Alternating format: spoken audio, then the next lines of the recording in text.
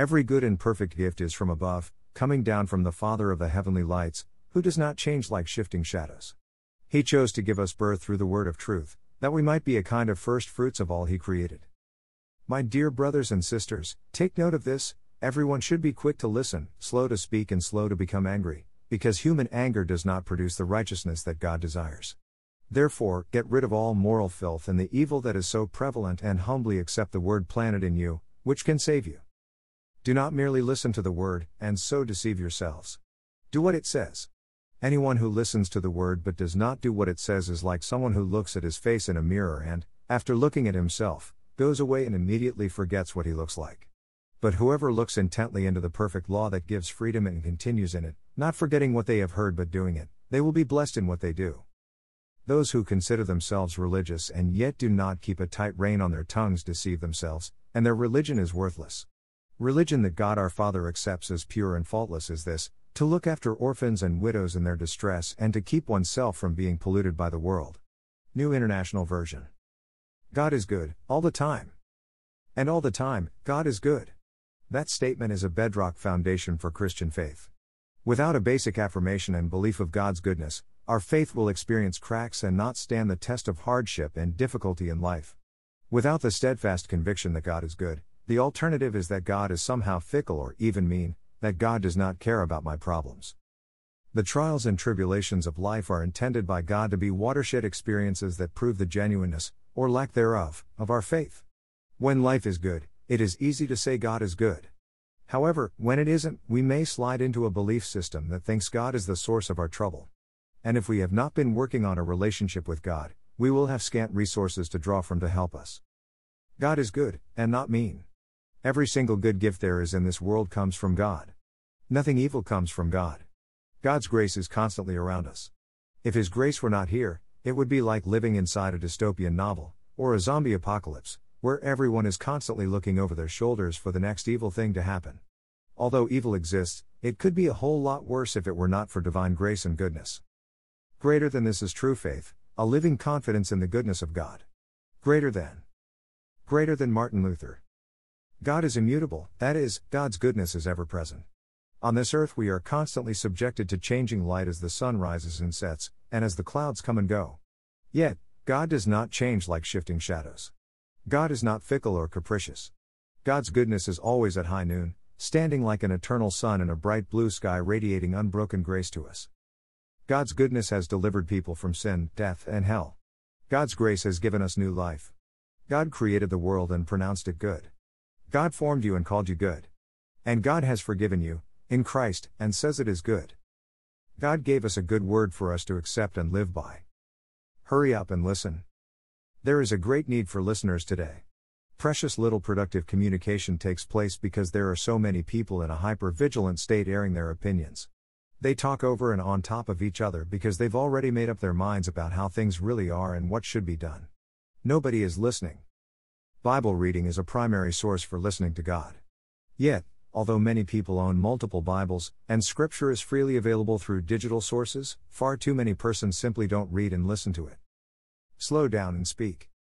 God has given us 2 ears and 1 mouth so that we will listen twice as much as we talk. Too much talk leads to sin. Be sensible and keep your mouth shut. Proverbs 10:19, NLT. A loose tongue and constant opining happens because of faulty listening. An inability to listen leads to a lack of understanding because we do not take the time to get the whole story. It's easy to pronounce verdicts with little information, and offer bad advice, when there is little listening. Have a long fuse. Be slow to anger. A fool speaks without thinking, which stirs up strife. Slow to listen and quick to speak leads to anger flares. An angry spirit is an unteachable spirit, unwilling to listen to both God and others. Rash words said in anger produce an ugly, unrighteous life. Selfish, opinionated anger produces harsh, bitter words and kills God's plan for a good life. We are to accept the Word of God. Throwing labels at people only dehumanizes them. They become objects of anger and scorn, and not people made in God's image.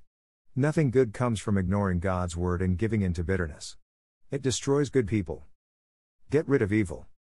Get rid of all moral filth, and the evil that is so prevalent. The unwillingness to listen, a loose tongue, and unrighteous anger are moral evils. Evil is not only perpetuated by serial killers, terrorists, and other people different from us. In fact, the face of evil rarely comes to us in the form of red horns and a pitchfork. Evil also resides as softcore wickedness, common ordinary evil. The demonic can work in an almost ho-hum manner, subtly questioning whether anyone can really live up to the precepts of God's word, and generally undermining all that takes place to the glory of God. The face of evil is neither hot nor cold, but may. It is the bitter, slow-cooked, seething anger bubbling just underneath the surface, which comes out in a plastic smile while offering up a morsel of slander based on a lack of listening well. It comes out in fake gestures of niceness while being quick to make judgments with little to no information. Put away the may. Receive God's word. Take a teachable posture.